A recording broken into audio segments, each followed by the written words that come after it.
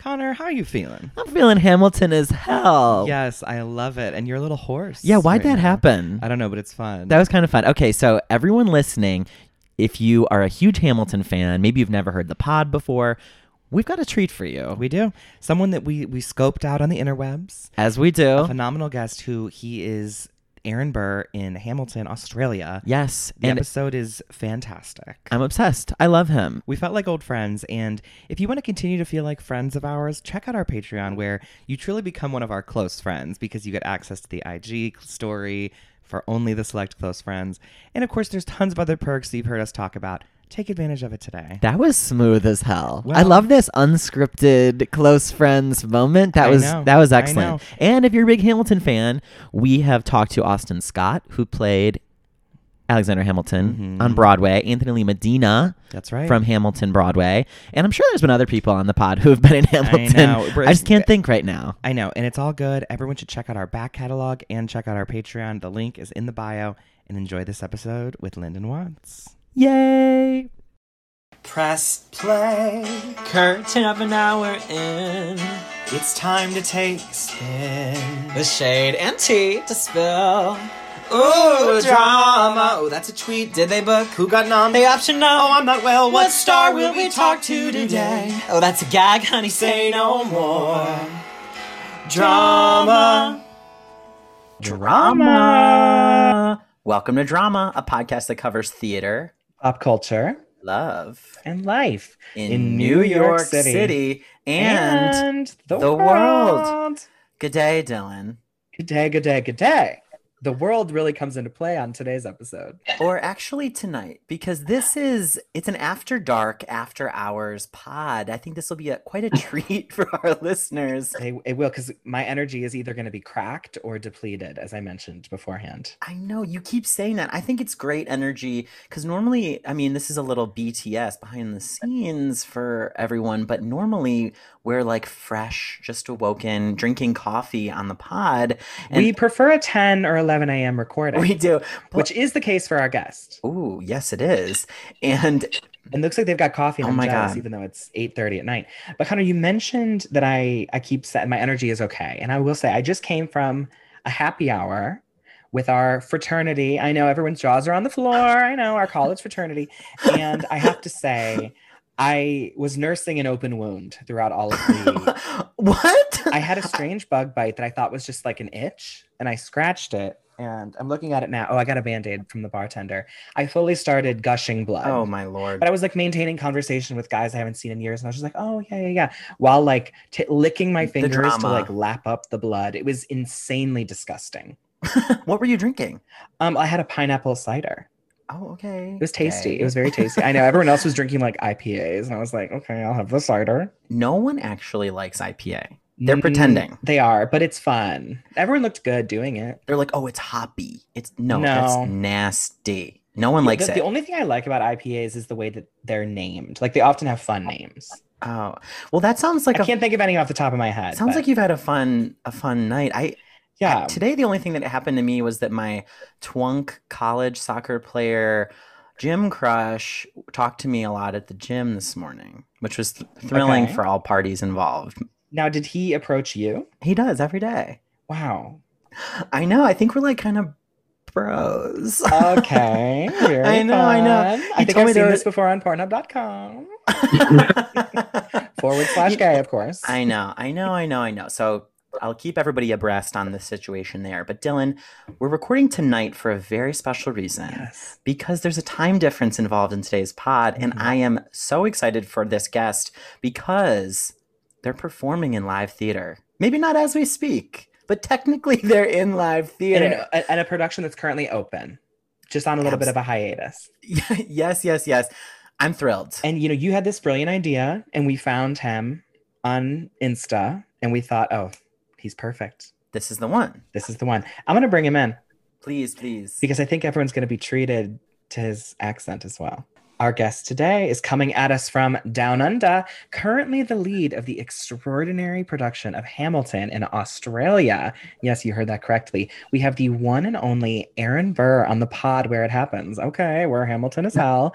Now, before helming the only currently running production of Hamilton in the world, our guest graduated from the Western Australian Academy of Performing Arts in 2014, and he was cast in the National Australian Tour of Sweet Charity, followed by additional turns in productions of Anything Goes, Singing in the Rain, covering Jafar in Disney's Aladdin, Aurelio in Kiss of the Spider Woman, Bernardo in West Side Story, and was just shy of opening a chorus line as Paul before the lockdown.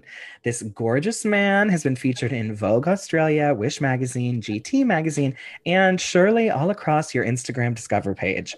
Trust. He is a rising star with a personality, insane talent, and an emerging voice of advocacy and equality. Please welcome to drama, Lyndon Watts. G'day, mate. How's it going?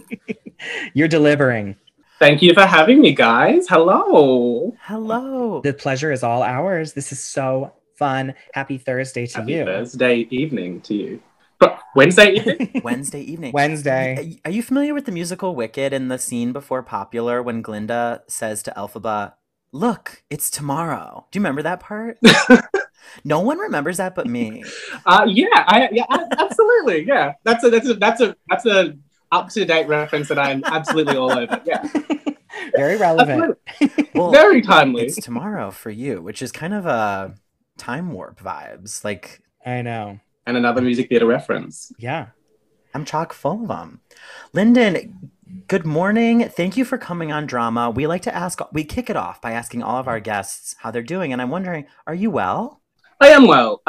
I think when we first were in chats to get a time to do the podcast, I was doing Hamilton and we were open and, theatres were functioning in Sydney, New South Wales. And since things have changed, as these things do change quite quickly with lockdowns and stuff. So we are on a brief hiatus, waiting to get back to the theatre. We're doing a lockdown that Sydney's experiencing. But besides that, I am well. I am also very experienced at keeping well during lockdowns. So I am using all of my tricks and things to get through and to keep sane and happy. Yeah, I'm well. Are you well? Yeah, you're experienced at it. I'm praying a lockdown doesn't happen up here for us, but hopefully this is brief for you all. So the whole city is in lockdown, or is it like a region? Yeah, so it's the whole city. It's like snap lockdown, trying to nip it in the bud, get the numbers down. It's all this vaccination rollout, and I know there's stark contrasts between vaccination rollouts and stuff in the States versus Australia. So yeah, it's tricky at the moment, but optimistic that we'll make a speedy return. Very optimistic. Definitely. I think so. Now, when did Hamilton open in Australia? Oh, we opened earlier this year, so like March, I think. I mean, that's like crazy to me. It honestly feels like 12 months ago, but it's been 6. It's been a solid 6 months. Wow. Yeah, it's been amazing. It's been amazing. Wait, so Australia famously, and I suppose New Zealand famously, was like COVID free for so long. Yeah, ain't that the gag? We were like some of the first places in the world to like be open and like, do you guys see that video of it was like the first video that came out of Chromatica playing in a club in Melbourne? Literally, I was just about to reference that video. We were there like that week. Like we were in that space. My boyfriend and my friends and I, we were all there like during that time. So to now be like a couple months down the road and be in this position, it's kind of like, wait. And then for the rest of the world to be functioning with, it's just, it's bizarre, but we roll with the punches. Yeah, definitely. So are you locked down with your boyfriend? No, he's currently in Perth doing West Side Story, actually. Oh, you're no stranger to West Side. No, I'm not. 3 times I've done West Side, actually. Two prior to Unprofessional and then 1 professional credit, yeah. I was in West Side Story as a teen. I need to tell you, Lyndon. Bernardo? You were Bernardo. I was Riff. Fabulous. You look at me and you think, oh, he's the leader of a gang. Absolutely. And I was Doc, which, was even more typecast. Again, written in real life. Doc has an amazing, storyline in the second act where he kind of like gives it to Tony straight. And no one talks about it. Back to, my boyfriend and I, refer to him as Max, we're talking about that exact moment in Act 2 when he's like, "Why do you kill?" And he has his dramatic like, "I never had a Maria," and it's like, that's the crux of the character. Yes. Was that the spine of your doc, Dylan? Was that something that you kind of 100%? I really struggled to nail that one down. I used sort of an older gentleman voice in that moment. I also got to slap Tony, which was a cathartic moment for me. That is so fun. So what role is Max playing? He is, I believe it's Louis, one of the Sharp Boys. Oh, fun. And you were Bernardo. I was Bernardo. At one point. Yes. Yeah. It's so fun. I'm excited for the new movie. Yes, it looks incredible. Everything about it honestly looks sensational. I know. Speaking of Doc, I think they're finally going to give Doc their flowers, as Rita Moreno will be playing this new version of Doc. That's what we want to see. Definitely. All roles should be replaced by Yes, this is the comeuppance of Doc. And she seemingly sings somewhere, from what I can tell on the trailer. So, Doc, I should have had the somewhere solo. That's camp. It's camp. Yes, Lyndon, it's camp. You're so right. Yeah, it's camp being performed in real time before our eyes. It's like, no, we're going to take that song away and give it to... Every production interprets somewhere differently. Yeah. Like I remember there was a revival a few years ago where they had a little kid singing somewhere, and that was like the Broadway one, and it didn't work as well. And sometimes they'll have just a soloist. Sometimes I've seen productions where anybody's sings somewhere. Yeah, I think anybody's has done it. I like that. The ones that I've done, I think when I did it, I was in my final year at university, and we did West Side Story, and when it was looking toward like I was going to end up playing Bernardo, I was like, what if I just go in there and pitch? Maybe this is the production where Bernardo sings somewhere. Maybe that's this production. It wasn't. I'm sure there's been one. I'm sure there's been one. I'm sure. You never know. Maybe the next one I do. It's surely in the cards for you eventually, but like right now you're leading the international sensation. But Australia has been very front of mind for Connor and I lately because we watched all of Drag Race Down Under. I don't know if you watched. Yes. Okay, let's go. Let's go. I know. Are you pleased? Lyndon, I need to tell you something. It was one of the most entertaining drag races I've watched in the last few years, and I'm going to tell you why. What they lacked in runway, eleganza that was mind-blowing, the queens really brought it in the workroom in terms of being just unhinged and like not bad behaving, but just very honest and real. And I think we're missing that a little bit on at least, Drag Race US. They know they're going to be on camera now. They know they want to sell merch and be fan favorites, and they know all this going into it. And I feel like the Down Under girls were very like, no, fuck you. And like they got into like real fights. It was like refreshing to see, for me at least. Yeah, I mean, we ultimately we don't want to see people get along. We want to see people in conflict. I guess that's the interesting thing about Australian culture, people in general, but also Australian drag. That in the RuPaul's Drag Race and like TV format, I was always very curious to see how it was going to play out because we aren't American. The way that we tell our stories, the way that we behave. You can tell. You look at the queens in Down Under, and the New Zealand queens and the Aussie queens. Generally, it's like there's just the tone is just a little flatter, a little bit more generally chill, and like sometimes a little bit flatline. I feel like towards the end of the season, they just started to have to like produce stuff in the chat of the room to kind of produce like interesting things. But I think you're exactly right. The looks that were turned weren't maybe the All Stars extravaganza, but I just like seeing different cultures like in that Drag Race format, like Drag Race España, Drag Race Holland and stuff. It's always fun. UK Drag Race. Do you feel like it represented the Down Under countries well? Yes, I mean I would always love to see more POC queens represented in the lineup. I know. What was that all about? And for it to be like Coco Jumbo and the beautiful Indigenous queen to be sent home the first like 2 episodes, I was like, okay, well that's not it.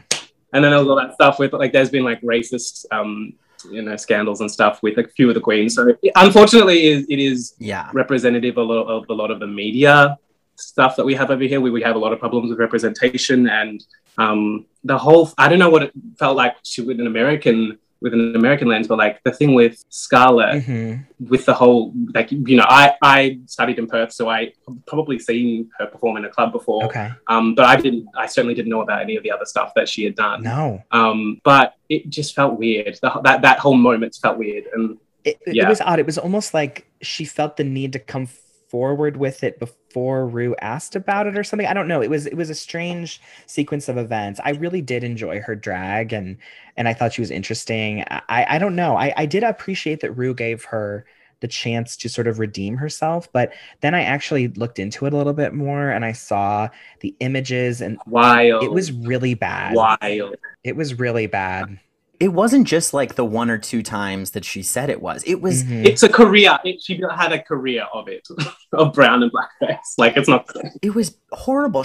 Yes, it seemed like she had built it all, her whole drag persona Yeah. on it. Although I will say I was very pleased with the outcome. I really loved Ketamine, and I thought she was fun and energetic. Especially towards the end, she really pulled Yes. through. She was good. Towards the end, yeah. And I loved, was it Anita Wiglet? I liked her a lot too. I was surprised that she went home earlier. Yeah, but the episode she went home, I was really starting to warm to her. I was like, oh, you're so much fun. Like, you're crazy. You're absolutely cuckoo-luckoo. Definitely. Like terminally like Terminally delightful. Ben de la Creme. the Ben de la Creme. Yeah. For sure. Wait, are you a big fan of all the like the US seasons and All Stars and stuff? Yeah, I've been a big fan since I was like 11. My friend and I, when we were little gay boys running about, we used to like call each other Heather because I was Raja and he was Vanilla. We were like 12, honestly 12, 13, being like, Heather! Barely knowing what it meant. Of course, not having seen Heathers yet, but we just loved, I've always loved the show. Always. Wait, I love that so much. So you came out early. Not came out, but like was functioning at a very gay frequency for a long time, for sure. Functioning at a gay frequency. That's amazing. Funny. It's pretty gorgeous. I've never heard it worded that way. That's good. What is like the temperature of queer identities in Australia in particular? It's changed very quickly, as it has in the States. If you don't mind me asking, what age are you guys? How old are you? 27. Same, great. So perfect reference point. I feel like our generation is a little bit in the middle.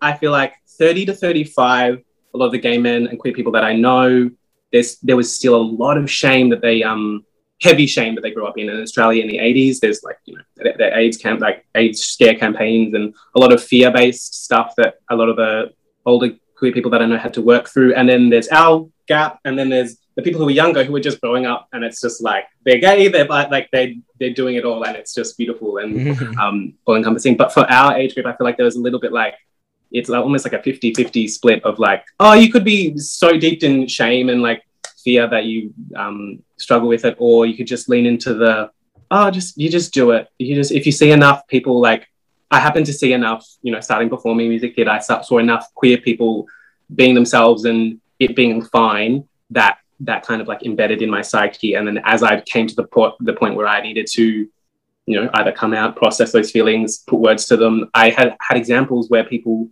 had been queer and happy in front, for years. So I was able to do that slightly smooth up than I think some other people. Yes. Yeah. That is so special. Yeah. I was actually thinking about this earlier. Are you the first or maybe only openly gay Aaron Burr?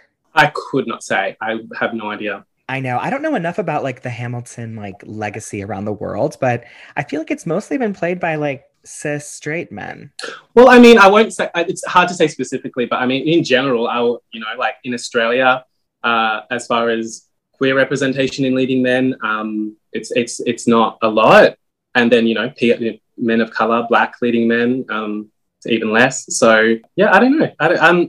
There's so much else with the show that has been like a point of focus and things to like handle, but I guess that's something that I haven't quite like looked into or like questioned much. But yeah, if that were to be true, yeah. Wow, I haven't thought of it. You're a role model regardless. I think that's amazing. You're a trailblazer in the Australian theatre scene.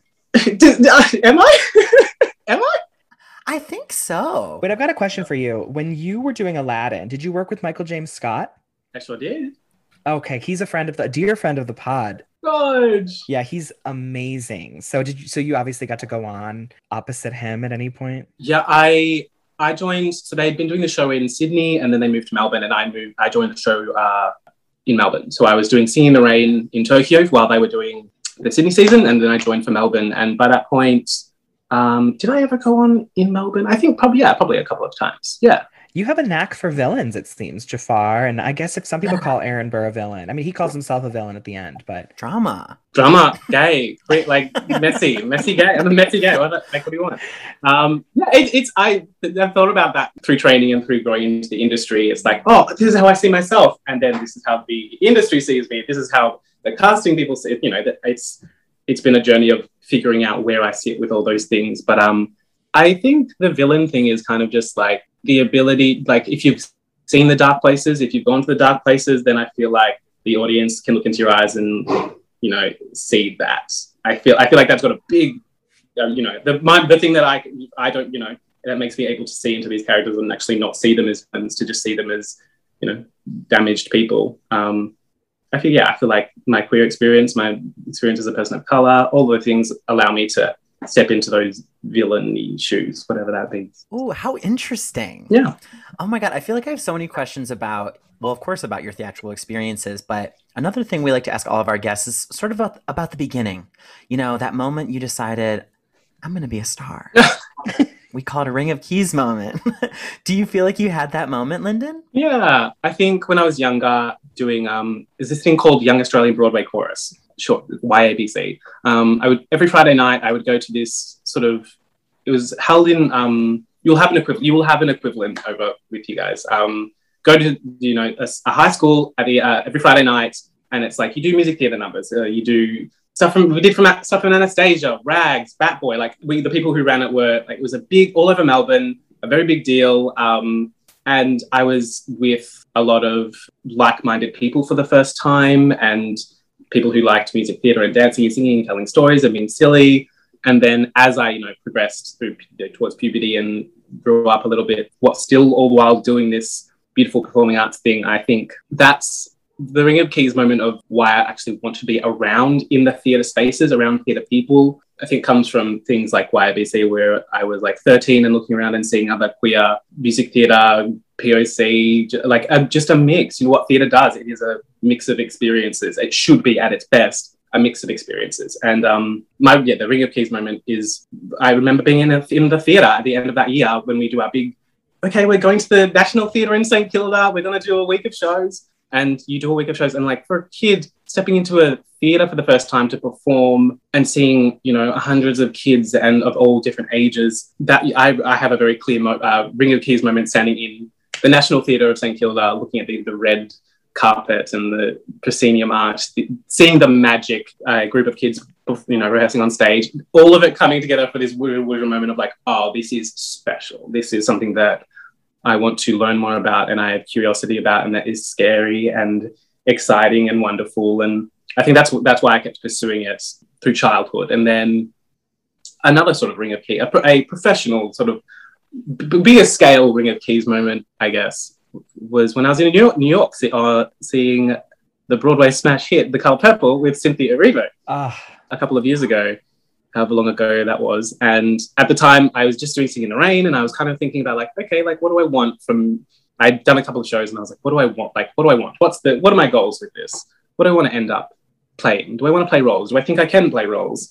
And I was sort of looking for my why. Like, why did I want to do this? Why music theatre? Why? Because I have done film and TV stuff. I've done straight theatre training as well. So I wanted to figure out why music theatre, what's the end goal kind of thing. And after seeing Cynthia, which I saw twice because it was the best thing I'd ever seen. Of course.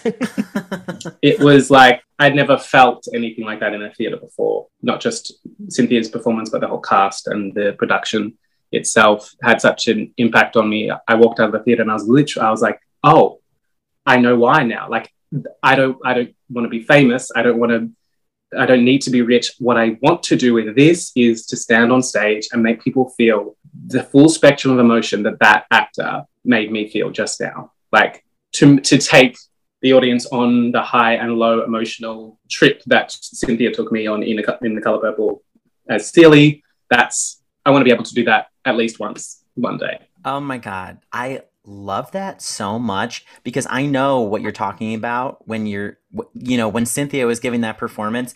It wasn't just everybody on stage. The entire room was there in it with her, you know? Spiritual. It was church. It was I never experienced anything like it. There's an amazing, one of the best things that's ever happened to me in a theatre was as an audience member in The Colour Purple, staring at the stage, Cynthia singing, I don't think I feel old at all. I think this is the youngest I've ever felt. Behind me, someone yells, yes, God, at 25! And I lost it. We all, like the entire audience, the show stopped because this incredible person had yelled in the middle of this incredible musical moment, yes, God, at 25. And it took me out. Oh my God. That is so beautiful. Yeah. I can just see you reliving the moment even as you're sharing it. And I love that you went back to see it again. I had to. Do you remember who was playing Shug Avery? Yeah. Was it Jennifer Hudson? We had J Hud. It was early on. Okay, wow. How was she? I didn't see her in it. I mean, it's Jennifer Hudson, so I know she could be sleeping, snoring, and the vocals would probably be absolutely flooring. But yeah, honestly, it was Cynthia. I mean, it was Cynthia's show. I would have loved to see her do it. Yeah, when I saw it, Connor went back to see Cynthia. I wasn't able to go, but I saw it, and we had an understudy. Cynthia was sadly out, but there was an understudy who was less of like because all the buzz on the street was, oh, there's this Tony-winning actress. So I think the attention wasn't necessarily all on the young woman playing Celie. So I really felt connected to Heather Headley's Shug Avery, and Danielle Brooks was phenomenal as well. And it was so good. I loved that production so much. And I'm curious, did you see anything else on that New York trip? Yeah, at that point, it was hitting the Broadway shows hard at those trips. What else did we see that trip? We saw, what year was that? Well, Hamilton. So yeah, if it was early. Yeah, Hamilton was the same trip. Yeah. I booked tickets to see Hamilton when I was in Australia, and somehow got tickets for like $250. This was right near the start of it as well, which is wild. A steal, honestly. Honestly, looking at that was when those days you're looking at the like chunks of tickets and be like, cool, so that says $10,000. Now, what do you mean by that? Yes. What do you mean by that? Crazy. Crazy.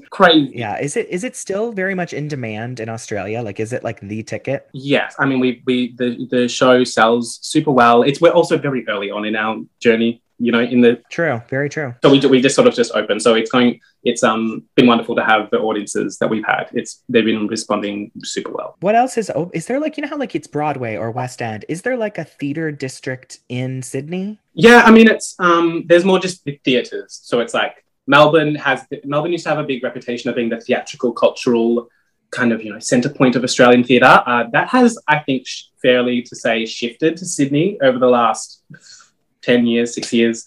A lot of independent theatre has really taken like the artistic forefront in Sydney. Cool. But it's kind of like you would have city to city, like in the middle of the country to New York. It's like there's like 6 main theatres in each city, and then there's smaller independent spaces, and then kind of goes from there. But yeah, at the moment, Frozen just opened in Melbourne. Yes. It's just like such a weird landscape now with COVID. People are quarantining and having to have emergency moves to Melbourne to be able to get down to rehearse certain shows. It's wild. It is so wild. Wait, I have a really quick question about your experience seeing Hamilton. On the same trip that you saw Cynthia Erivo in The Colour Purple, you go see Hamilton, and it's this show led by all these amazing, incredible people of color. And you're sitting there and you're watching, I imagine Leslie Odom Jr. playing Aaron Burr. When you're watching the show, did you ever think, oh my God, I could play that role? Or which character were you like connecting with most? Because I'm an Angelica bitch. So. Yes. For the first time in my life, it was literally like, oh, all of them. Oh, wow. The first time in my life it's ever happened. I was like, oh, I could play more than one role in this show. Because it's my experience as a Black person in Australia is very different to the experiences of those Black people in the States. Auditioning for theatre and Broadway shows. I'm a light-skinned mixed race Black man, so my experience is often tokenal in Australia. I have experienced tokenal kind of casting stuff. So I'll be put in positions where I am being considered for a role that needs an experience that I don't have, and I don't feel comfortable stepping into the roles. But visually, I might look like something that the casting people and the director are looking for. Right. So it's a tricky kind of liminal space sometimes that I sit in. Like a Book of Mormon or a Hairspray. It's like, I don't fit anywhere in the spectrum of these shows because the shows are about race and about experience regarding skin color and with Hamilton, I looked at the roles and I was, trip to Broadway and to New York, and I'd done one a couple of years before while I was training. As a person of color coming to New York and seeing theater, it's more than just, oh, I like Broadway and I like seeing shows, I want to see some musicals. It's like an affirming experience. The first show I saw was Kinky Boots on Broadway the years before that. Love. Sorry, I will circle back. I promise I'll circle back. But it's like... No, you're fine. We love it. Yeah, it's so interesting. As a person of color coming to see these shows, and on that trip I had a question. I was like, I just played Bernardo on my side. I was like, am I just going to be playing Bernardo for the rest of my life? Am I going to be playing these roles of color that have been written as kind of like framing devices for the white characters? Am I just going to constantly be doing this as a person of color on stage? But coming to New York, seeing Lola, seeing in a different way, Newsies, like that trip had a lot of those that period of shows of like, oh, anyone can do this.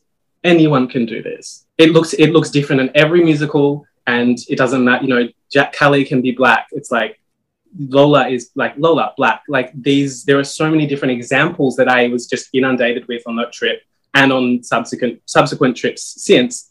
Hamilton being a show that I saw, and I was like, oh yeah, I could audition for any of these roles. There isn't just one role like Donkey and Shrek, Bernardo and West Side Story. There isn't just one for me here that I could maybe have a shot at. It's an even playing field, and there's opportunities to explore different colors within my skill set and my personality, and I get to play with finding where I sit in this script rather than just being like, well, I guess it's this one. I guess I've got to make this role work because that's the only one that they'll see me for. Yeah. So it's beautiful and enlightening to have that at that stage in my career. Thank you for sharing that experience. I can only imagine how cathartic and inspiring that would have been. Now, when the audition for Hamilton ultimately came around, was it specifically for Burr that you wanted to go out for, or was it sort of like a general? Well, like you said, I'm an Angelica myself as well. The character that I really responded to was Angelica. Yes. But they just wouldn't see me. They wouldn't take me seriously. First of all, it was Hamilton I went in for. It came down to the point of picking who I wanted to go in for. And they say a lot with the Hamilton Burr stuff. It is often sometimes two sides of the same coin. If you have a Hamilton in you, you often have a Burr in you.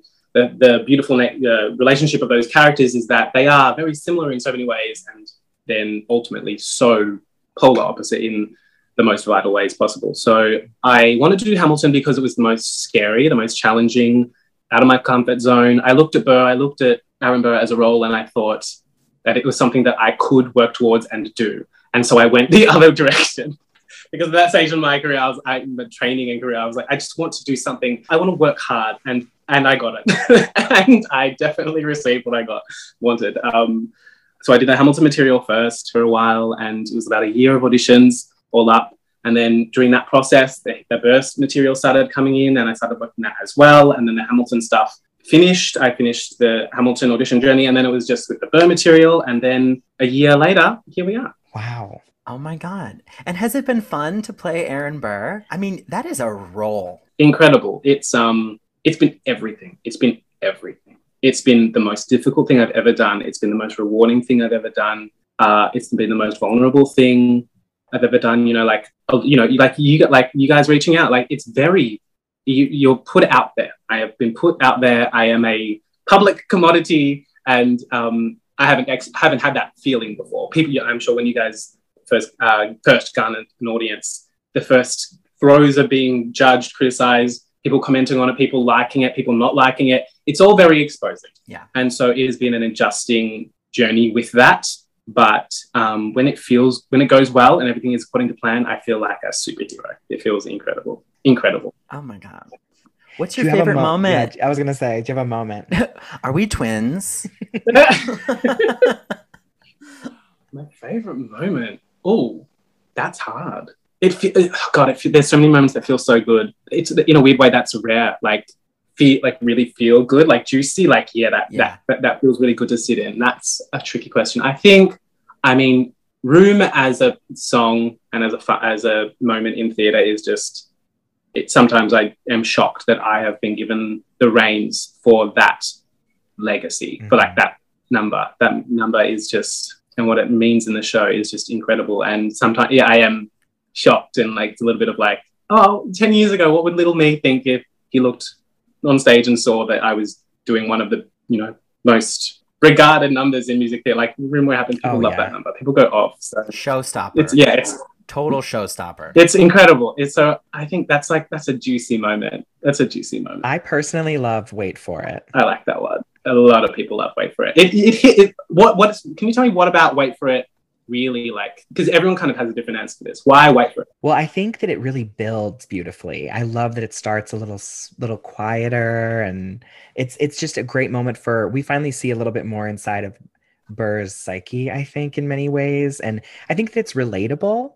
I think that some of us, might, God, I'm like tapping it. I haven't listened to the song in forever, but like, you might approach situations in life a certain way. You might be someone who just goes for it, or you might be someone who feels like, oh, you have to wait for the timing to be right. And it can ultimately harm you in the end, or it can, be beautiful. But I think that it's just fascinating to see that explored on stage. The idea of like the mental health aspect of it too is sort of ingrained in there in a way that I don't think you see too often in musical theater. 100%. Yeah, that's beautiful. And I think that the song captures such a subtle inner monologue, delicate little corner of like humanity, and like you said, it's very relatable. A lot of people, especially by that last chorus, when I'm yelling at the audience's faces, looking down at them, people are nodding. People are like, yes.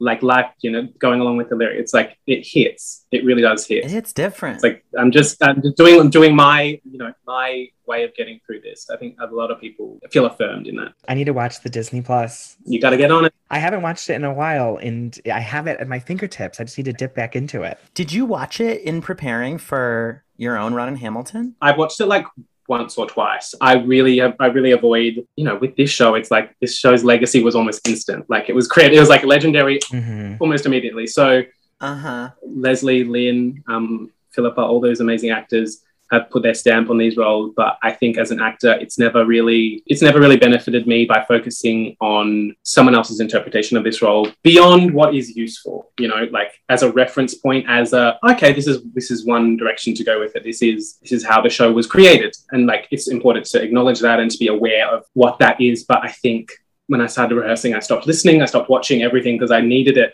to be of me. And they during the audition process, they want more, they want us. They don't want our version of someone else. It's about bringing authenticity to the role. So now, which members of the original creative team came to bring it to Australia? Oh, we had Kurt Crowley, who is our associate musical director. We had Patrick, who came over and was our associate director. We had Michael Balderrama, who was our associate choreography supervisor. Yeah, we were very lucky to have an incredible team come and work with us, and they're still looking after us and making sure that we're going well with the show. So it's a beautiful family, the Hamilton network. It's a kind of, you feel looked after. You feel like you've got the support you need to do the job well, because they it's a well-oiled machine. They know what it takes. They know what it takes. Yeah. Would you ever want to do Hamilton or anything on Broadway or in the West End? Or yes, is that an offer?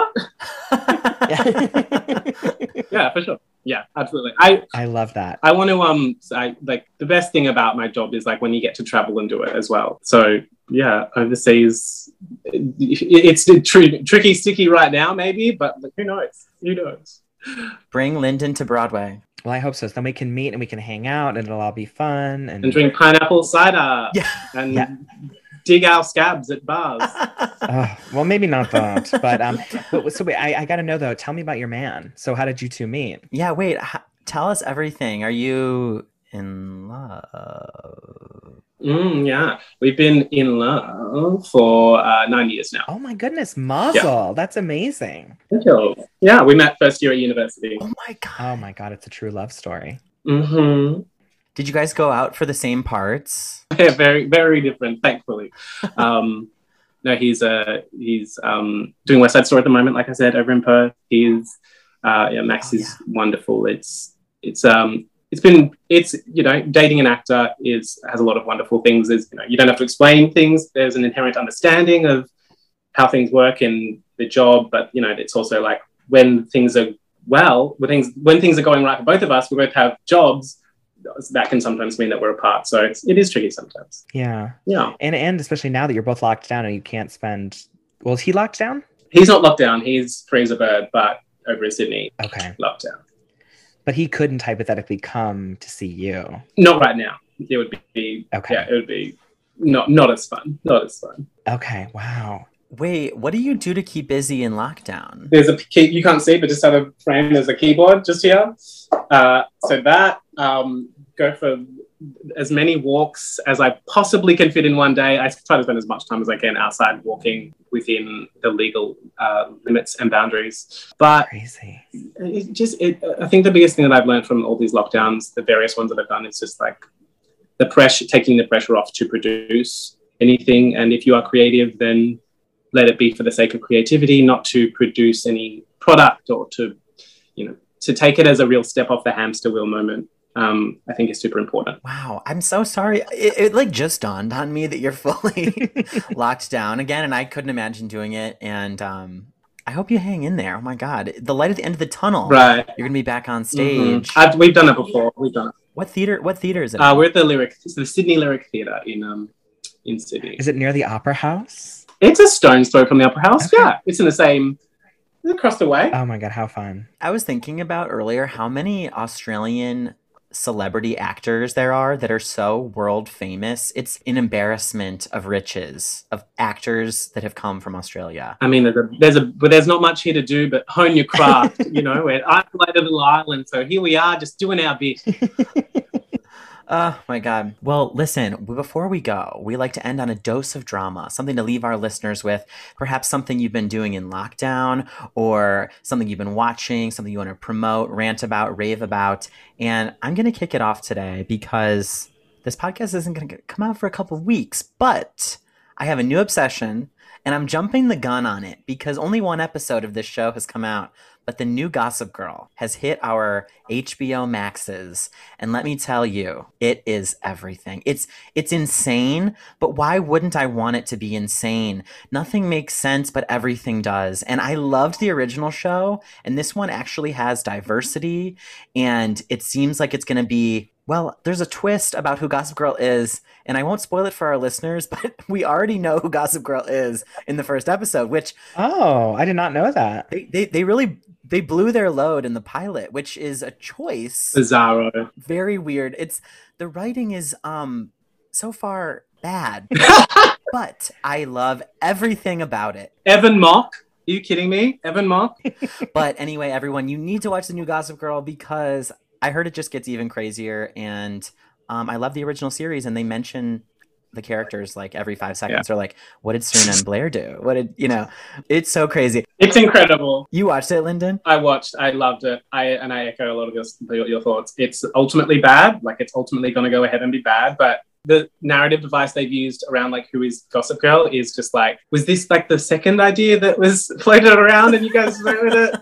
Oh, I need to watch. I'm down. I'm really enjoying it. It's also crazy because, well, without spoiling for particularly Dylan, I guess, the fact that the teachers and students all look very similar in age is throwing me through a loop as well. It's Isn't Donna Murphy on it though? Not yet. Okay. Excuse me? I think she plays the headmistress or something. I might be totally wrong. Wait, which guy do you think is the hottest? Oh, easily Evan Mock, the guy with the pink hair. Oh yeah, he's so fine. Yeah, easy. Is that the Thomas Doherty? No, Thomas Doherty plays Max. He's like the Chuck stand-in. Yeah, okay. He's good too. Yeah. I mean, they're all very attractive people. Yeah. I have a huge crush on him. I wonder if he still dates Dove Cameron. I know that they dated for a while. No, split. Dylan, do you have a dose? My dose of drama is that today fleets were announced as being no longer used on Twitter. They're cutting the feature. And I'm a little dramatic about it because it was fun to see people literally post insane nudes on Twitter on their fleets. And I'm grateful though that they're gone, because if you wanted to see what someone's profile picture was, you'd have to click view profile picture or view fleets, and now you'll just be able to view their profile picture again. Okay, and sometimes it would switch what was where. Did you ever experience that? And so you'd accidentally look at the fleet again. I know. Drama. Insane. But, Twitter always changing the game. We love you. Rest in peace. Goodbye, fleets. You had a good run. Did you use fleets, Lyndon? Twitter has been an interesting journey for me. 10 years ago, I was like a Twitter girl, and then dropped off, and I was like, I'm done with this. And then recently, like the last year, peeping back on to see like, are we still going? What's going on? The world of Twitter it's chaotic. It's chaotic. Yeah. I like to refer to it as the wild, wild west because you can see a hilarious joke followed by wild nude photos, followed by like a clip that'll make you weep. It's really, it's crazy. It's such a direct line into people's psyche and like thoughts, and like most of the time I don't think I need it. There's enough rattling around in here without bringing more idiots' thoughts into the mix. Like I don't need that. Fleet or not. Do you have a dose of drama? There's so many things, but let's my experience right now being in isolation. I don't know about you guys, but the Nintendo Switch, Mario Kart has been something that I've used to play, like entertain myself, play with my boyfriend, my friends. I have a friend over in New York who, when you guys were in the throes of the first lockdown, we were like playing Mario Kart every single day.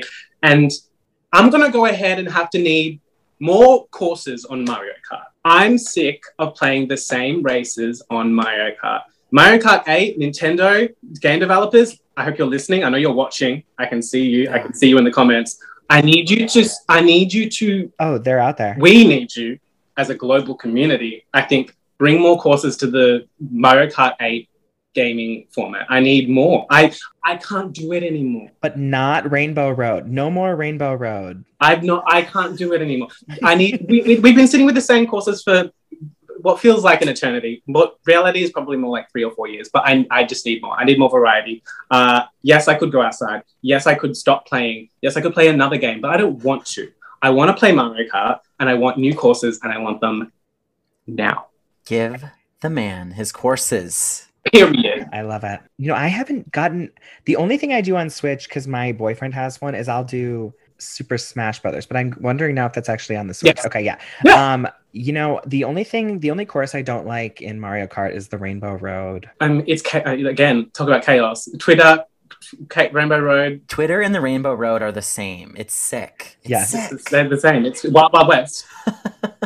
I just hate how often you fall off. I've always said that. It's just insane. Well, Lyndon, listen, it was so nice to chat with you. Thank you for joining us this evening and this morning. It's just been a damn delight, and I really want to come to Sydney and see you slay as Aaron Burr. Yes, top on the next flight, girl. Come on. All right. Oh my God. How long do you think you'll be in the show? We can always cut this if you're not allowed to say. As long as I can. Amazing. Yeah, as long as I can. I love it. I really love it. Well, we'll try and catch you at some point. We're due for a trip. We've never been. So this was so much fun. Yes. Thank you for saying yes to us and doing this. We have had a blast with you. And everyone needs to see you, to see the hair, body, face. And you're, of course, on Instagram at Lyndon Collins Watts. You're sometimes on Twitter at Lyndon Collins _. And everyone should follow us if you aren't already. Of course, you are at The Drama Podcast. I'm at Dylan McDowell. Connor is at Connor McDowell. Lyndon, we adore you. Thank you, guys. Thank you for having me. It was an absolute joy. Oh, thank you. Oh my God. We loved it. This was a blast. Gorgeous. Connor, Dylan. I'll see you next time. Drama.